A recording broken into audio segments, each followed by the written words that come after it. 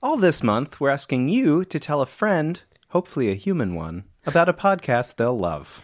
Right now, think of that friend or a family member, a classmate, or even a teacher who would really love to learn about podcasts for kids. We'll give you a minute. Do you have that person in your head now? Are they smiling at you? Are they definitely human? You need to make sure. So next time you see them, show them how to listen to a podcast and help them subscribe to some of your favorites. Tell us what you recommended with the hashtag TryPod. TRY pod for try a podcast. We're at Tumblecast on Twitter. Just give us a shout. And thanks for spreading the word. Also thanks to our new patrons. Louis Weil, Julia Morgan, and Lydia and Griffin from New Hampshire. We have educational resources for teachers and parents for this episode on Patreon. So when you're done listening, head on over to patreon.com/tumblepodcast. Hi, I'm Lindsay. And I'm Marshall. Welcome to Tumble, the show where we explore stories of science discovery. On today's episode, a year on Mars. The good and the bad of leaving home for life on the red planet.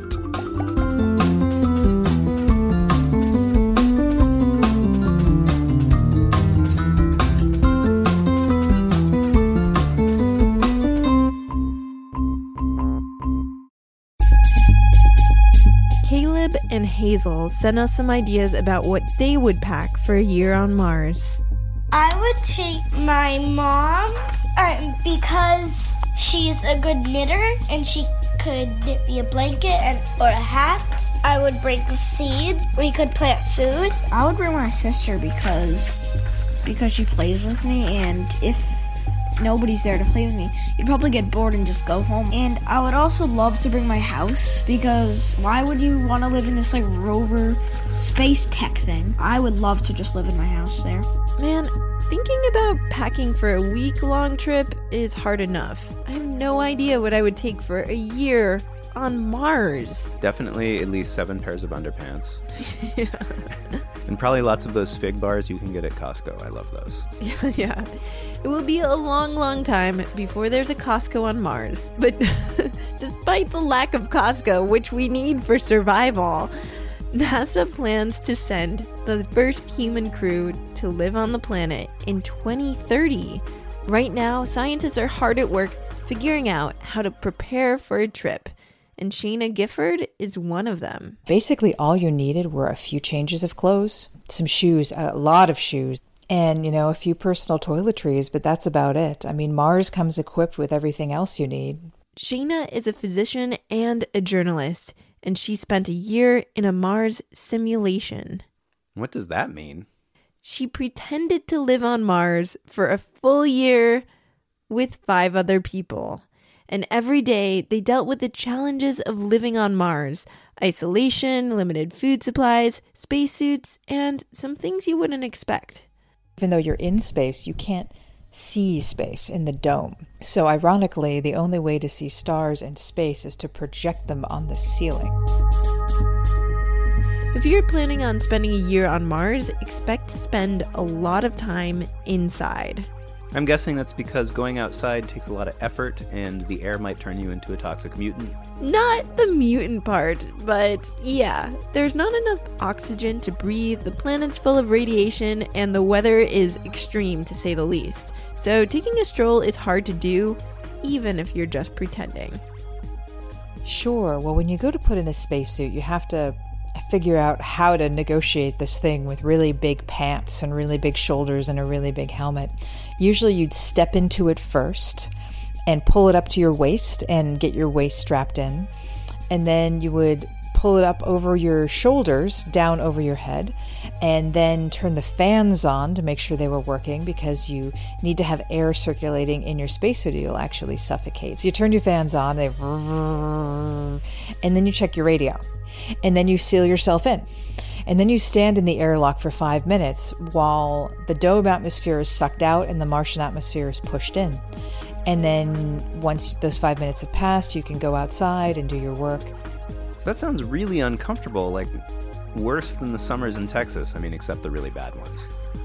Remind me, why do we want to live on Mars again? Despite how intense it is, scientists believe that for humans, Mars is the best place to try to live off Earth. But what about the moon? I mean, we've gotten there, and it seems like a nice place. They have some good cafes, a few shops. A flag. A flag. Mars is so much further away. The moon is close, but it has a lot of issues. Not a lot of good radiation shielding. Not a lot of gravity, only 1/6 gravity. So things bounce really high, which is fun, but may not be a great place for us to live long term. Being able to jump around really high actually sounds like it'd be great. Yeah. The lack of gravity is great for bouncing, but it's bad for our bones and muscles. Mars has more gravity than the moon because it's bigger. Mars, on the other hand, has as much land as all of the whole Earth. If you pile all the continents together, Mars has that much land. It also has a tilt, just like we do, so it has seasons. It has a day almost as long as ours. And it's also a really neat landscape. It has big caves that would be good to build in. We could build whole cities down there. So Mars is like kind of a fixer-upper. Exactly. And as far as the Milky Way goes, it's one of the better options to invest in real estate these days. Just needs a little paint and maybe a way to shield from the deadly radiation and the crazy weather. I mean, you're going to have issues no matter where you buy these days. But realistically, we won't be colonizing Mars for a long, long time. So where do you go to pretend you're on Mars? SimMars, as they call it, is on the largest volcano in the world. You know, you're talking about Mauna Loa in Hawaii? Exactly. Mars is a volcanic environment, and SimMars looks an awful lot like actual Mars. So that was enough to convince them that they were on real Mars? It was actually pretty convincing. They were isolated on this volcano that's covered in red and black jagged volcanic rock, and every time they went outside, they had to wear that heavy spacesuit. Any communication with people outside had a 20-minute delay on it, just like it would be on Mars. Still, they must have realized they were still on Earth. So we are not on Mars, obviously. The sky is blue. The sky is not blue on Mars. There are clouds. There is rain. There is too much gravity. There are many indicators that you are not on Mars. They're in between worlds. So you're not on Mars, but you're not on Earth either. You're in Sim. So all the living conditions were designed to match a real future Mars mission. The team was mostly confined to their solar-powered dome. They were even tested with real Mars emergencies and possible Mars problems. Imagine waking up early and the first thing you wonder is, do we have any power? So you have to check the power systems. If you don't have very much power, then you can't turn the lights on and you can't make yourself any food or any hot water. That sounds really hard.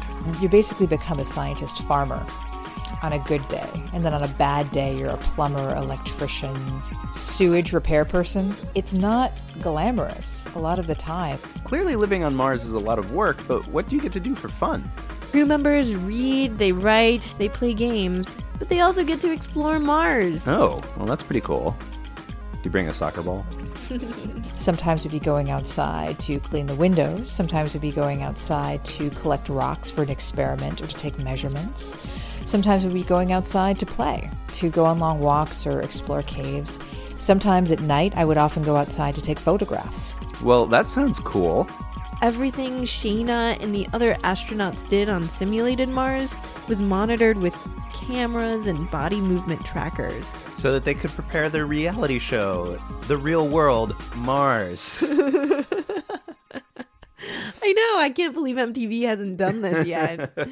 No, back on Earth, other NASA scientists were studying how the group was dealing with the stress of living and working together in such a small place.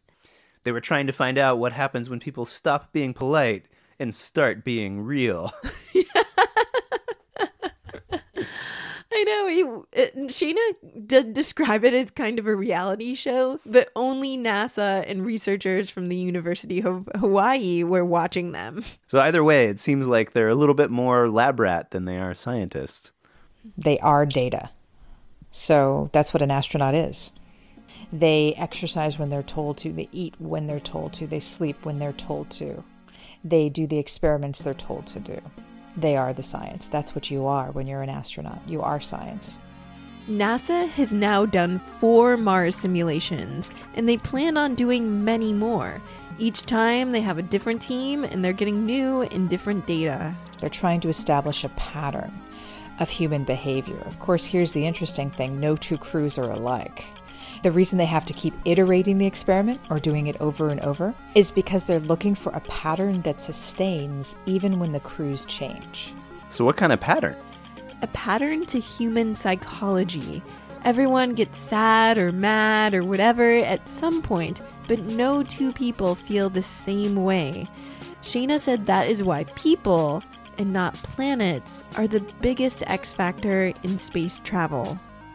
I never really thought about an astronaut getting sad or mad. I just think of them as being like extremely well put together. Well, more than anything, they're humans. They're facing big challenges, stressful times, and they're with a small group of people in an enclosed space for a really long time. And that's the whole point of why NASA runs these experiments. It's not just fun to play pretend. Though that's surely part of it. They were looking at how well the group sticks together, works together, and gets along in that 1 year time when they only have each other. So it's like a never-ending car trip. At some point, everyone will start to annoy you and put their feet on your side. Captain! Jenkins put her feet on my side of the spaceship again. Tell her to stop touching me. Do I have to turn this ship around?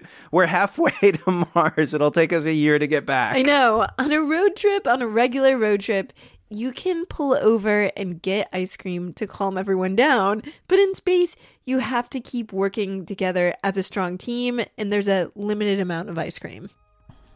People who don't get along don't accomplish much together. They don't do school projects well together. They don't play on baseball teams well together. They don't sit down and have dinner very well together. So it's important that people get along in all circumstances. But in space, there's no one else to help you. You can't just walk out and say, you know what, I'm tired of being here. I don't want to talk to you anymore. We're done. There's nowhere else to go, and there's nowhere for them to go. So the more we talk about this, the more difficult life on Mars, simulated Mars, sounds. So why did Shayna sign up for this? Shayna says that she was as excited to go to Sim Mars as other people are to go to Disneyland. Ever since I was a kid, ever since I can remember, I've loved space, and I thought that space was amazing. I was pursuing the dream of a lifetime.